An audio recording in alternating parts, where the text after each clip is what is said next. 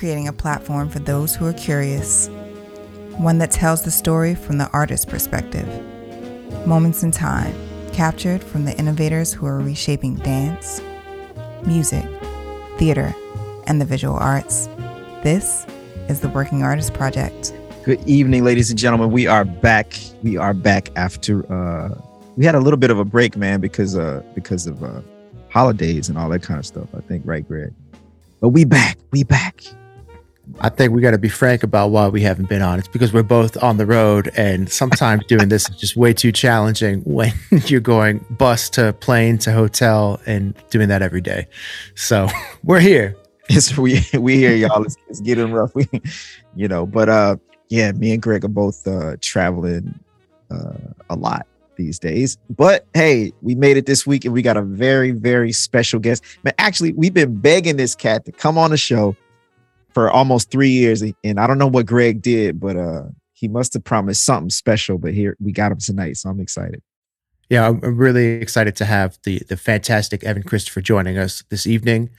Evan is one of the most in-demand and knowledgeable musicians that I've ever met, and also he's a clarinet player that I've looked up to for a big part of my life, and I definitely am very grateful for Evan because he's opened up a lot of doors in my mind and also professionally for me. So I'm really excited to have an opportunity to chat with Evan about New Orleans clarinet and the music business and how to, have a sustained and long career in the arts. And I'm sure Evan's going to have a lot to say on this, but I know Evan's always going to keep it real. So I'm really excited. Yeah. All right, y'all. Without further ado, why don't we welcome the one and only Evan Christopher to the Working Artist Project. What up, Evan? Darrian, Greg, it's so good to see you guys. Did I hear you say that you're actually on the road? Wow. I just got home today. Oh, congratulations. I don't even know where Greg is. I'm trying to move my angle here so you can see my beautiful display of clarinets behind me, but I've got this beautiful display case that I created for my clarinets that I don't use anymore. But I guess you can't really see that. Oh well. Maybe we can You're the most important part. The clarinets always comes second to the musician, and you're a true musician. So yeah, that's the truth. It's been quite a while, and Evan, we're so grateful that you joined us tonight. And Evan, for those of you who don't know, Evan is actually currently residing in New York City these days. And how's New York been treating you the last couple of years? You know what? It's really quiet here. Really? That's how you feel? Well, I don't get out much. Oh, okay. No, it's been beautiful. New Orleans, I moved there the first time in 1994. So it was on and off for half of my life. And so more than half of my life. Well, it was somewhere around there. And to be here in New York is really, it's a dream come true, except that I have the benefit of actually not being here under any pressure to try to gig. I'm here because my daughter got accepted into a really cool school. So that's how we ended up in New York. And there have been opportunities for April and then for Elena to be in school. It's been terrific. So you're talking to a very proud Mr. Mom. And I'm working a little bit, but for the most part, I think the reason that I'm able to enjoy New York so much is because I'm really not having to hit the pavement too much. I love that, man. Having been here for 10 years and I just had a kid, she just turned 2. So I'm going in slow motion these days too, just because I think it's more important for me to be here than it is for me to be, wherever at this stage in my life, man. So I get it. I'm round 2. I'm in the house most of the time. If I'm not playing, I'm in the house. That's kind of that's kind of how my life.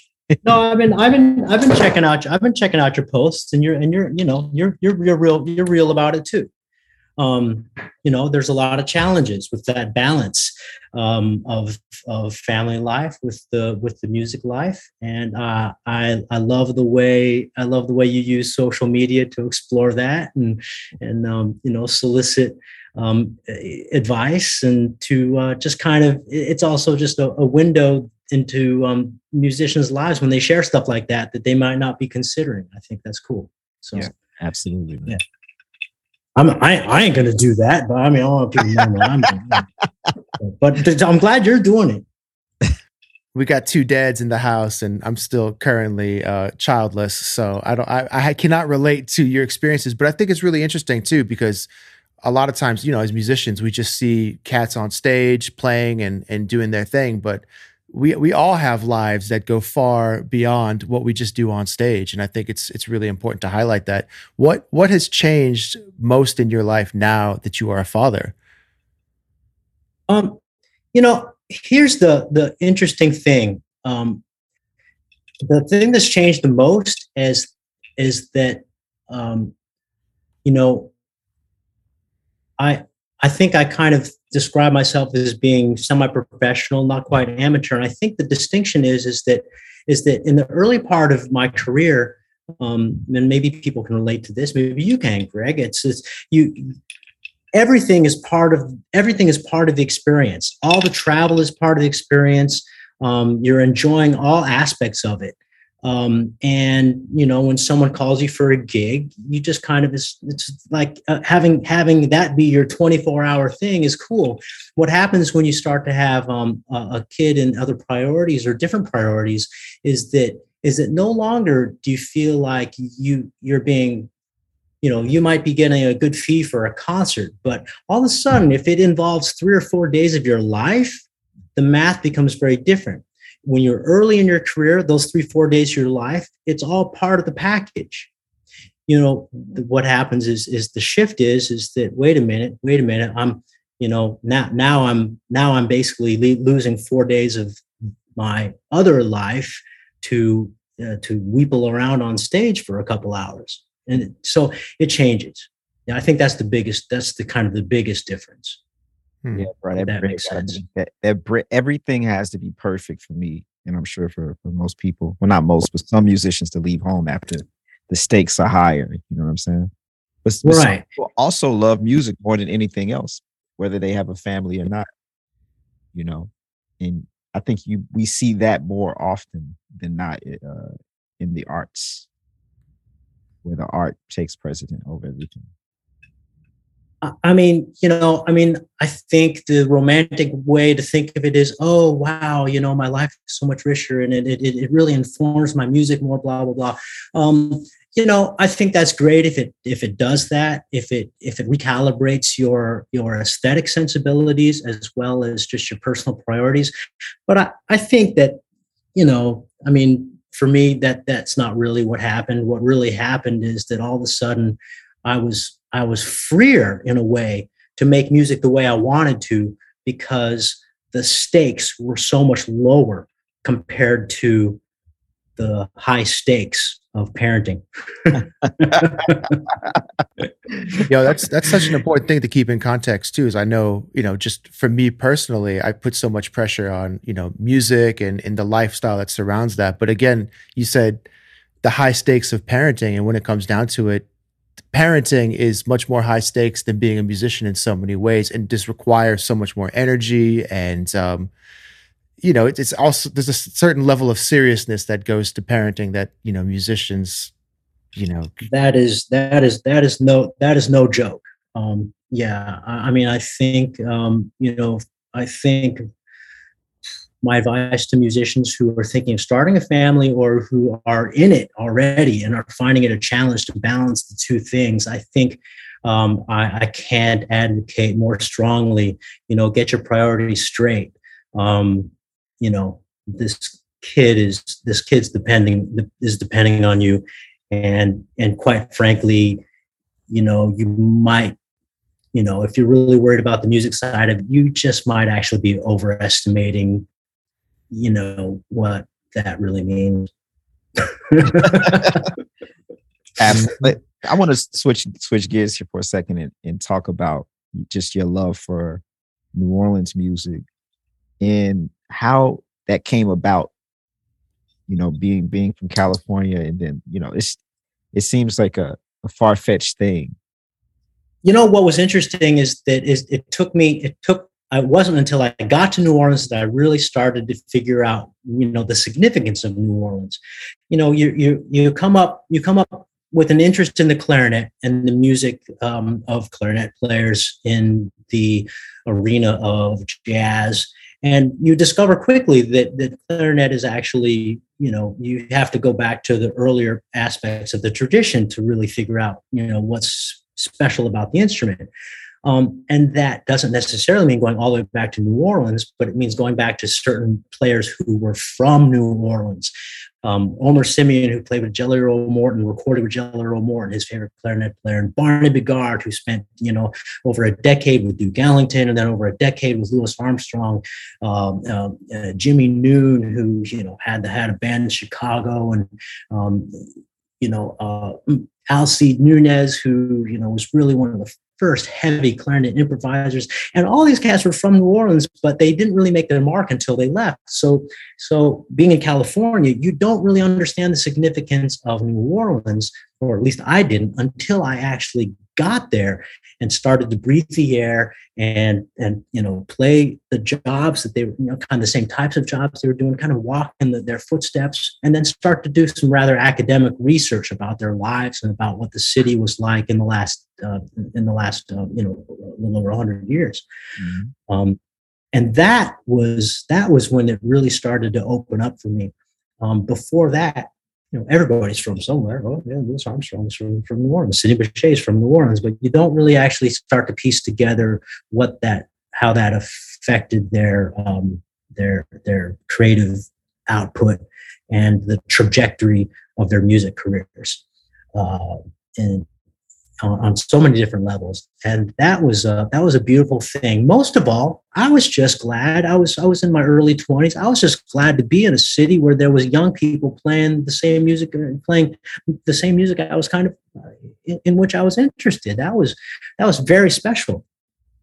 To have, to be sitting around, a restaurant. I can think of one specific example where the Bluebird on Magazine, there's just a bunch of cats close to my age sitting around and, oh, dude, you got the new Louis box set. Oh, you slob. It's just like, it was really hip, because in California, it wasn't like that. The people who were interested in the older music were older musicians. The scene wasn't really that interesting. And the jobs were, it was sort of, the music was used in kind of a novelty way. So you could be, you could get to the gig and somebody would have put you in a costume before you went on stage. And it wasn't, you didn't have the same sense that there was a connection to the cultural life of people. You just felt like you were just it was just a gig. Mm. And in New Orleans, it was a combination of, it's a gig, but you just feel that much more. You feel, on many situations, you feel so much more connected to the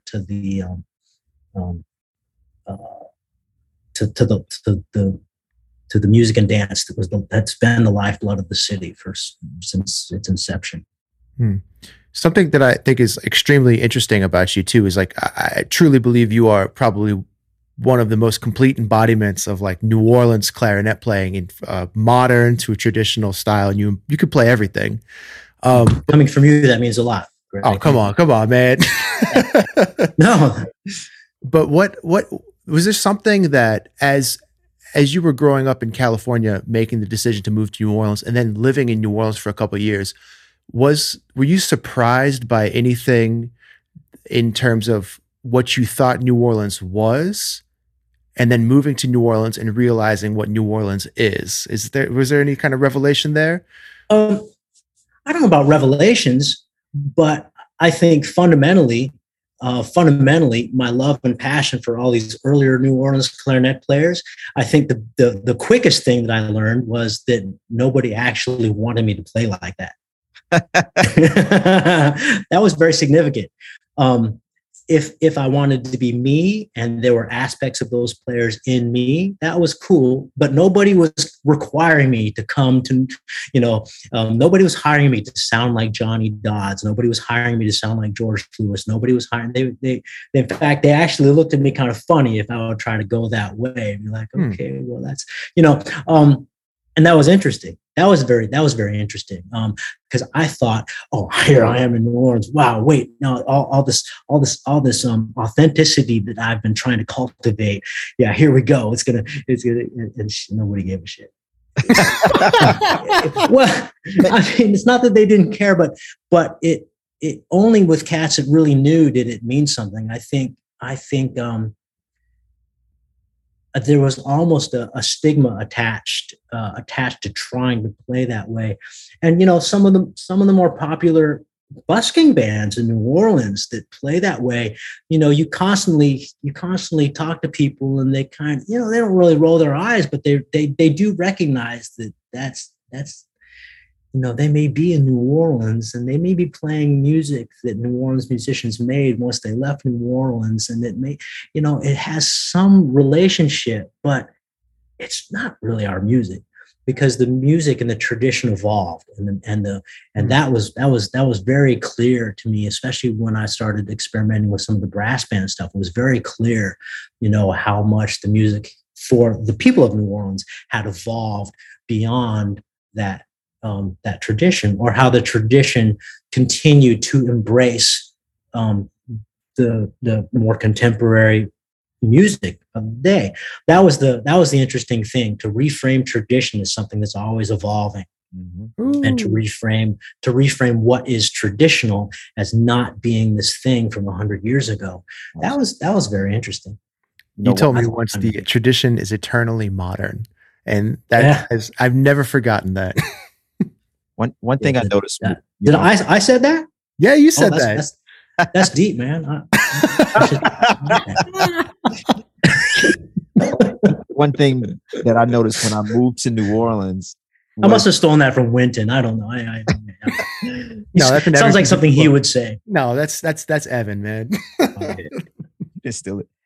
New Orleans is this place that likes originality, and so it does indeed. It demands it. And in my experience, it is the only music scene that demands originality. Like, you gotta be you from day one. They don't give a fuck about the shit you transcribe. Who cares? That's right. Who are you? True. That's very true. You don't get a Uncle Lionel nowhere else but New Orleans. You don't get a Simon Lott nowhere else. Like, there's no room for that kind of originality. The musicians that make their mark in the city and from the city are the ones that figured out how to have their own thing. Absolutely, there's no question about that. And there are plenty of musicians that could make a very good living without having that. The bar is low enough. But yeah, the point in your career where you get people telling you that they heard you on a radio station and knew it was you. Yeah. That's when you know you're on the right track. That's when you start to feel like, okay, now we're getting somewhere. And that's when you start to, that I think very few compliments have fed my drive more than statements like that. Or because clarinet players, Greg, we constantly hear, "Oh, I didn't know the clarinet could sound like that." You hear that sometimes. You hear, "I never liked the clarinet." You hear that until and you get that, but that's those are all kind of backhanded, left-handed compliments. But when they start to say, I was in Paris on vacation and I rent a car and the radio came on and there was this clarinet and I knew it was you. And then they announced it and I was right. And they're very proud of themselves that they recognized you. But I mean, at the same time, you're very proud of yourself that you're recognizable. So, and that's very true. And I think that also goes into the realm of composition and of band leading and projects. I mean, the sound you cultivate starts with your own identity, but it also has to transcend that to go into to the realms of original music and of ensembles that where your artistic vision can be communicated by an ensemble. Wow. You mentioned something earlier. You said that the music was started in New Orleans and again evolved through its transition, to different cities like New York, Chicago, and around the world. Ultimately, how I know you've lived in different places. You lived in Paris for a while, and now you're living in New York. How has leaving the city further informed your musicianship and maybe helped cultivate a stronger connection with New Orleans, or like how has leaving New Orleans helped? I've left many times, by the way. I mean, I've left many times. I mean, I got to New Orleans in '94. Here's how I got there. I was actually touring with a singer-songwriter from Southern California, and we played Tipitinas before they had air conditioning. It was late June or July. It was hot. It was quite hot. The band wore match suits. And, there was like some industrial fan. That was how they cooled it. And I fell in love with the place. But by '96, I accepted a full-time job in San Antonio for a little over 2.5 years. And then I didn't come back again until 2000. And then I left again in 2005. The city was uninhabitable. And I accepted a residency in Paris. And then I didn't come back again until 2008. And that period, it comes closer to helping me answer your question.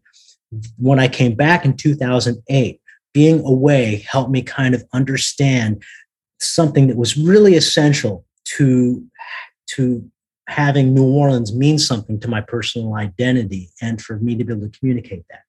And that was that the currency of being in this place that is the epicenter of African American culture or African culture in the United States, however you want to think about it.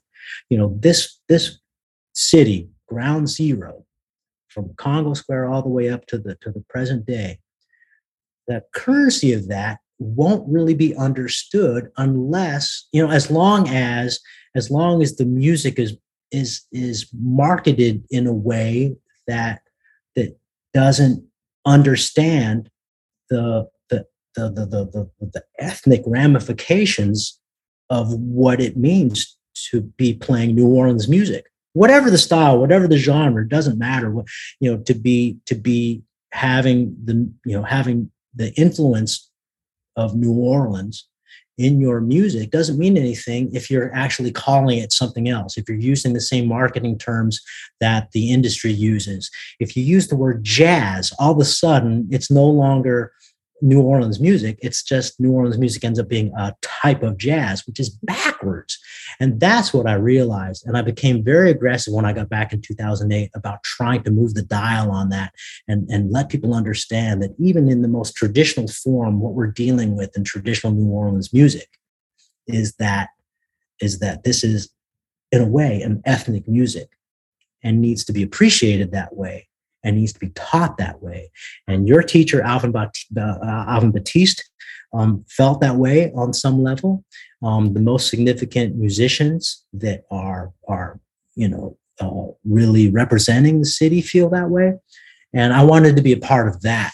And I started doing more with education, and I started doing more with framing my own career and trying to do my best to create opportunities for New Orleans musicians that just weren't, in my opinion, weren't leaving town enough to let people know what the hell's going on. So that was something that being away from New Orleans taught me, was basically that people don't look at it the way that people don't appreciate the city the way it deserves to be appreciated. That's my short answer. Now, in America, for whatever reason, when it comes to acknowledging Black culture, it's like we'll do anything not to acknowledge it, and that's what happens in our music. And so when you start giving it different names, like you say, okay, this is jazz, and then it got nothing to do with New Orleans. Now we no longer have to acknowledge Congo Square. We no longer have to acknowledge the Haitian tradition and anything that came from Black culture. And that tradition is carried on today through the university. Because when you first put jazz in the schools, you called it lab band, which is racist. because you go to school, they don't teach you nothing about Black culture. And then you got these motherfuckers graduated school who don't even know shit about Black culture, don't listen to nothing, no Black music.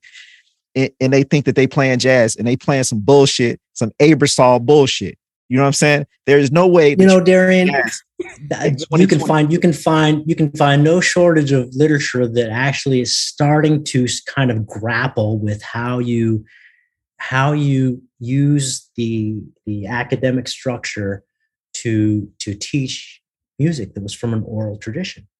Exactly. To teach music that is for the community. To teach music that evolved to serve the needs of the community. That's the academic setting is completely separate from that. And, sadly, I think even in New Orleans, there's a separation there as well.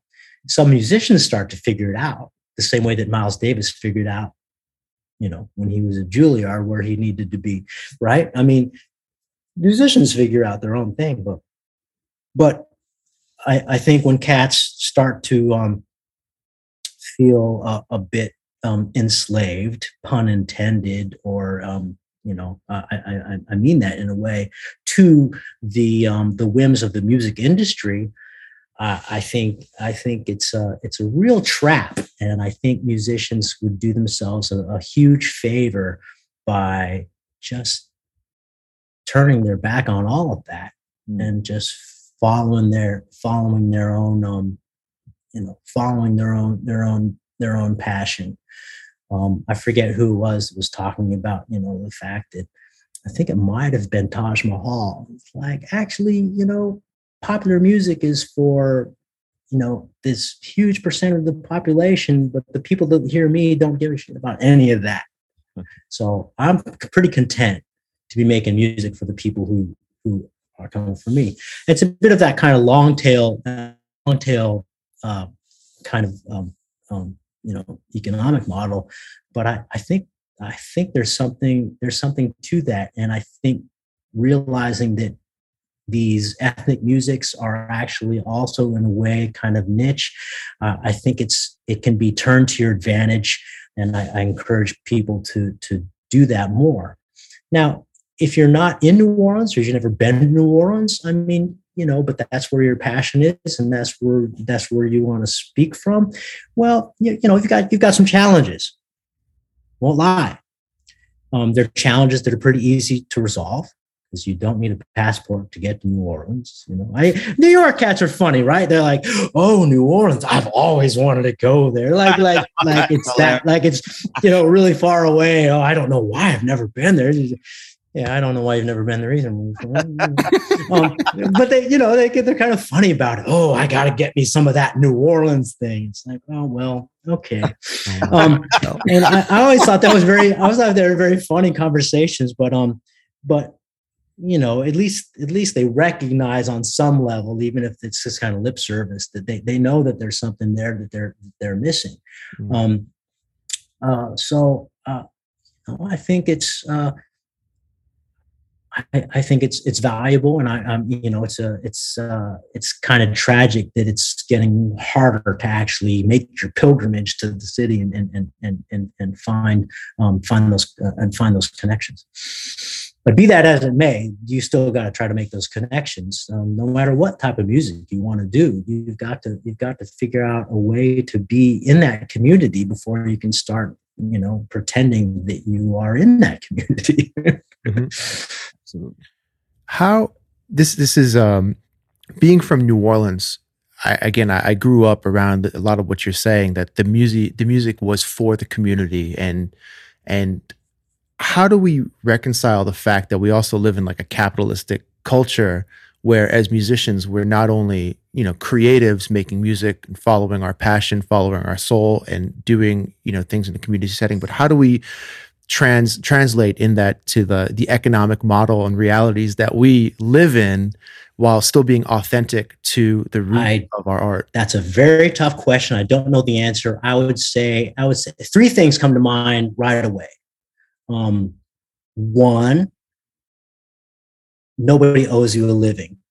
in music. You know, you could be, it doesn't matter how creative you are. If you start to produce and be shaking your fist at the sky saying, why isn't anybody, you know, giving me, affording me a living to continue doing this? Well, I mean, I think you're on the wrong track. The second thing is that I think it comes down to a question of, I think there's a lot of pressure. Musicians put a lot of pressure on themselves to be making a living in music. And I think that's completely unnecessary. I'm living proof of that. I'm not an amateur. Maybe I'm semi-professional. You know, there's nothing stopping me from thinking about music every day. There's nothing stopping me from making music every day. There's nothing stopping me from composing a little bit every night. There's nothing stopping me from continuing to be a musician.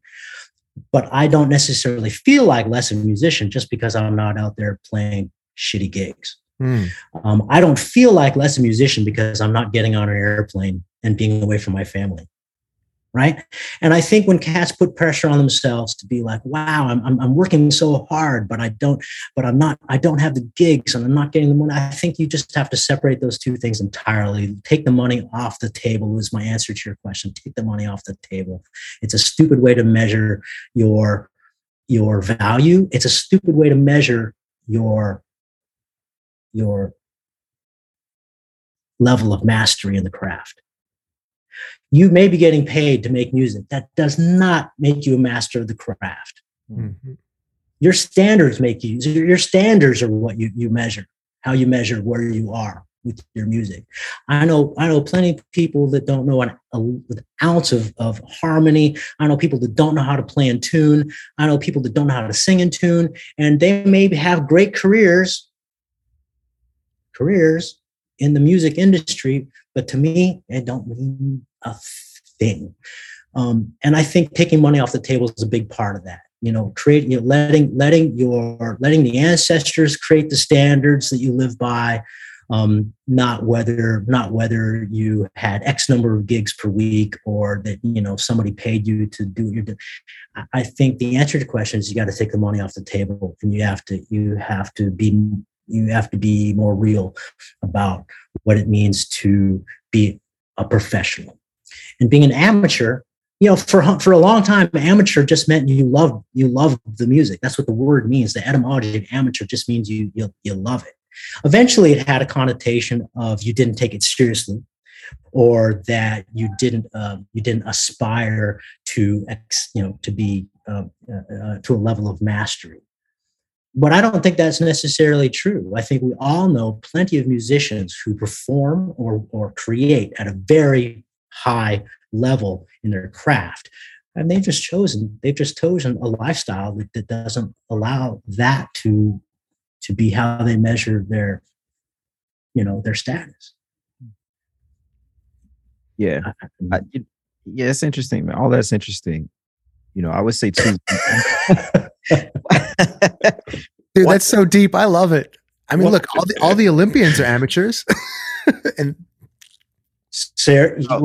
right. Sports that's a very interesting thing, right? You know, they're technically they're doing it for the love of it, but that's a very high level that they're trying to, you know, their level of their craft is very, very high. And I think musicians could do themselves a favor by not be kind of deluded by the fact that someone's actually paying them to do whatever it is they're doing. They need to be like, well, okay, yeah, but I'm kind of skating on those changes, or I can't play in time to save my life, or whatever it is their deficiencies are. They can't lose sight of those deficiencies by saying, oh, well, someone's paying me. And by the other side of it, you can't say, wow, at the level I'm at, I should be able to. I should not have to work a day gig or whatever you want to call it.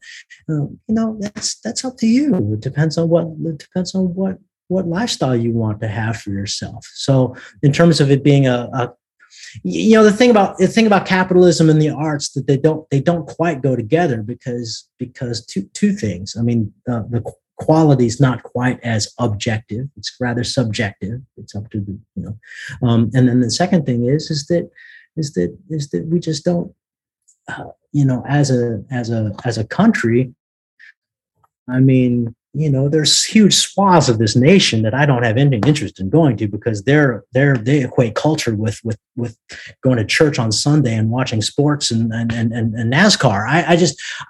I'm not interested in getting on a plane. You can come here to the capital of the fucking world. You can come to New York City, and maybe I'll be playing somewhere, but I'm not gonna go where you are and try to convince you that what I do matters. God. So you're not sorry. Was that mean? I'm sorry. No. Hey, am I offending people? Yes, but this is your truth.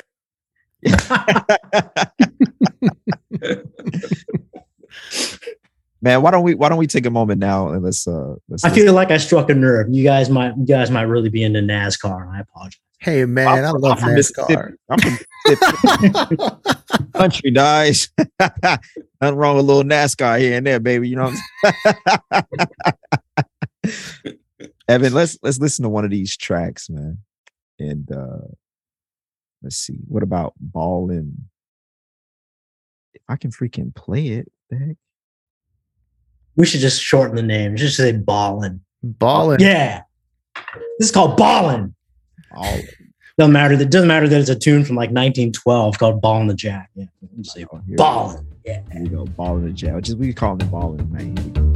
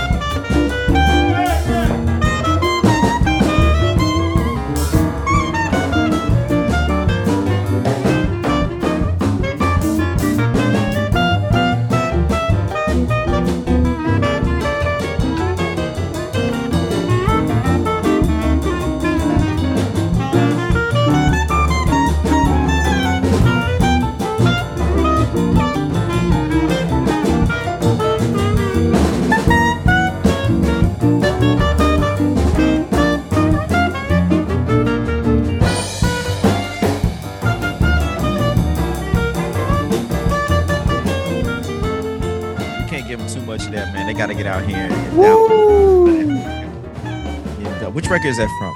That's not from record. That was just from a gig at Snug Harbor in New Orleans. That was just me throwing down with Shannon Powell and some other cats, and it came out.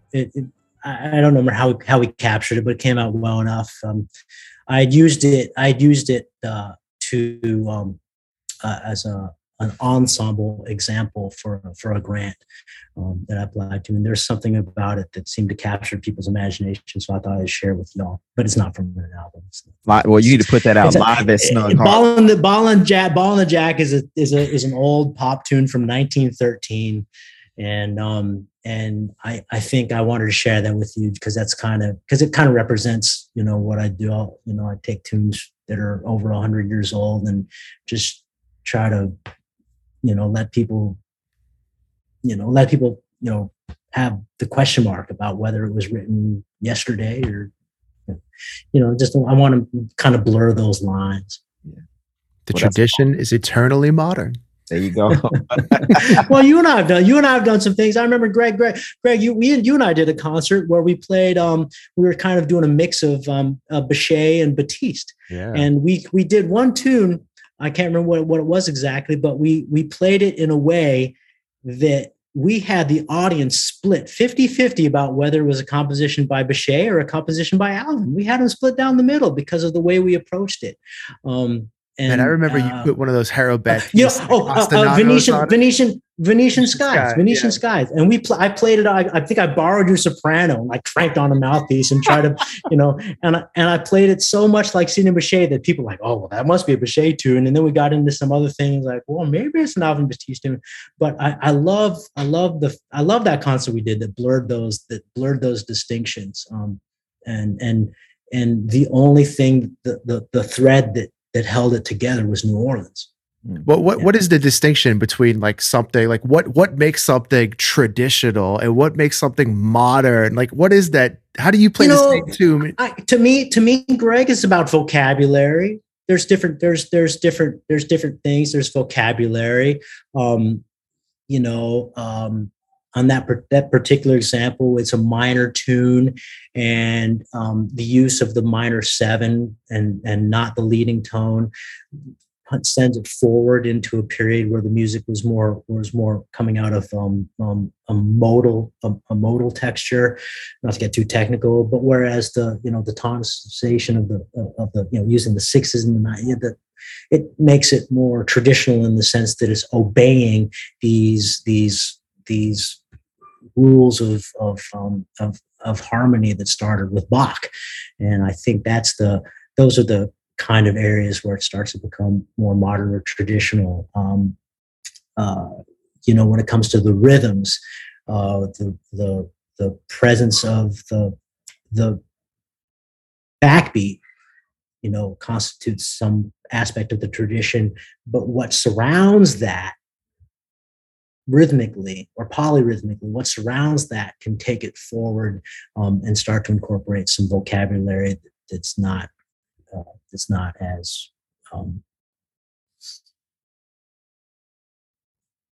that doesn't mark it as being something distinctly from a certain period of the tradition.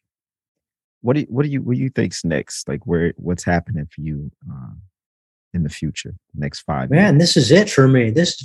I think I'm just, I was making a joke to somebody the other day. I said, wow, things are really picking up for me. I'm turning down way more work now than I was a year ago.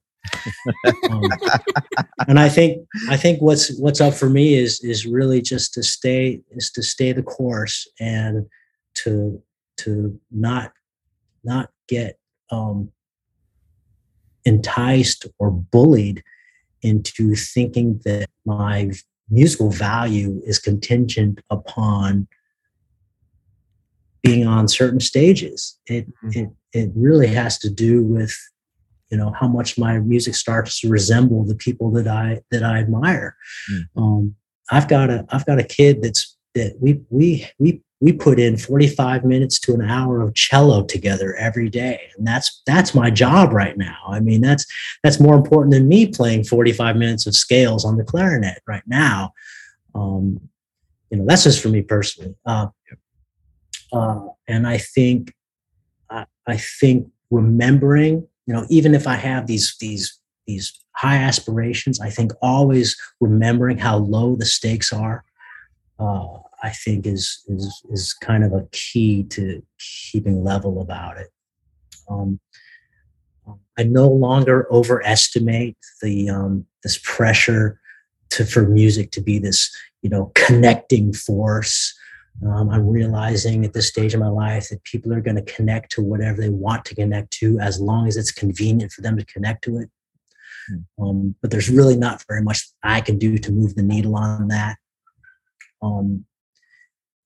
I'm kind of getting away from this habit of overestimating,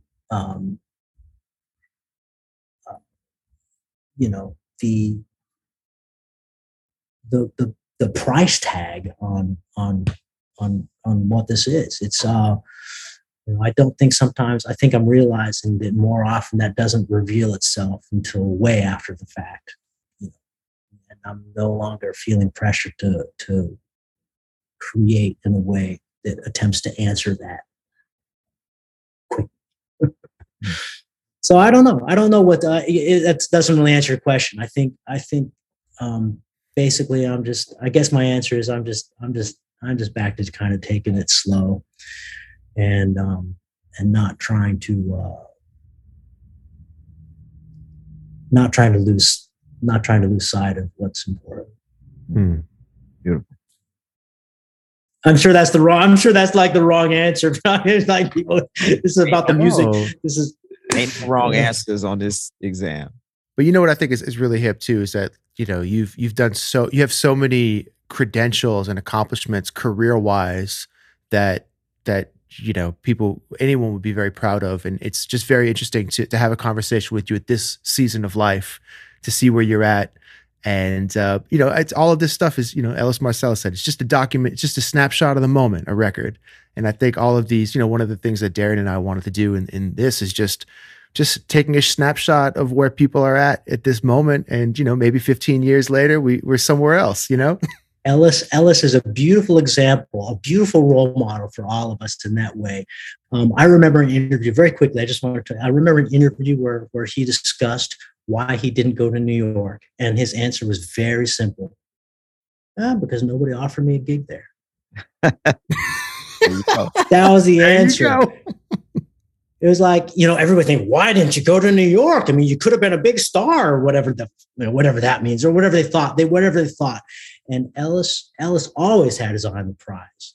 He always had his eye on the prize in terms of his focus on his family, in terms of his focus on his own personal aesthetic and the way he approached music. And he never lost sight of that with this illusion of, you know, overestimating the currency of New York, for example, or overestimating the currency of things that he could have done in his career that would have taken away from that. And I never forgot that. I'll tell you one more quick anecdote. It was an interview with D1 and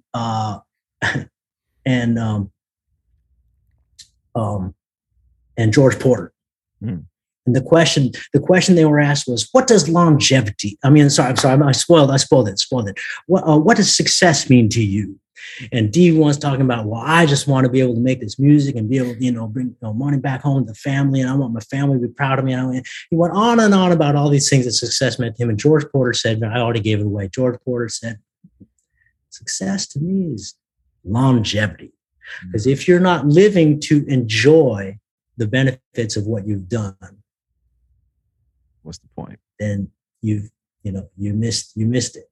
So I think that's the last thing I'd like to leave, you know, you guys with is, you know, I think a focus on longevity is huge, and you know, not to be pressured or enticed by, you know, the cliches of what success means in this stupid business. I think those are the two things that I continually keep coming back to at this stage. And I love you both. It's so great to see you and talk to you both. And I could do this all night, but I can't because my glass is empty.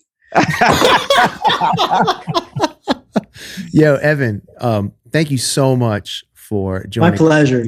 I mean, man, you are just such a wealth of information, experience, and knowledge, and just, you know, on a personal note, thank you so much for everything you've done for me, and, man, being a mentor and a clarinet idol, and man, thank you so much for everything, Evan. Gregory, I love you, brother. Thank you, Evan, man. It was a true treat to have you on here after begging you for years. Thank you. Darrian, I just didn't think I had anything to say. But Darrian, I appreciate the persistence, and I love what you guys are doing. I'm very proud of both of you. Thank you, man. We're proud of you. All right, y'all. My name is Darrian Douglas. I'm Gregory Agid. Y'all have a wonderful night. Later.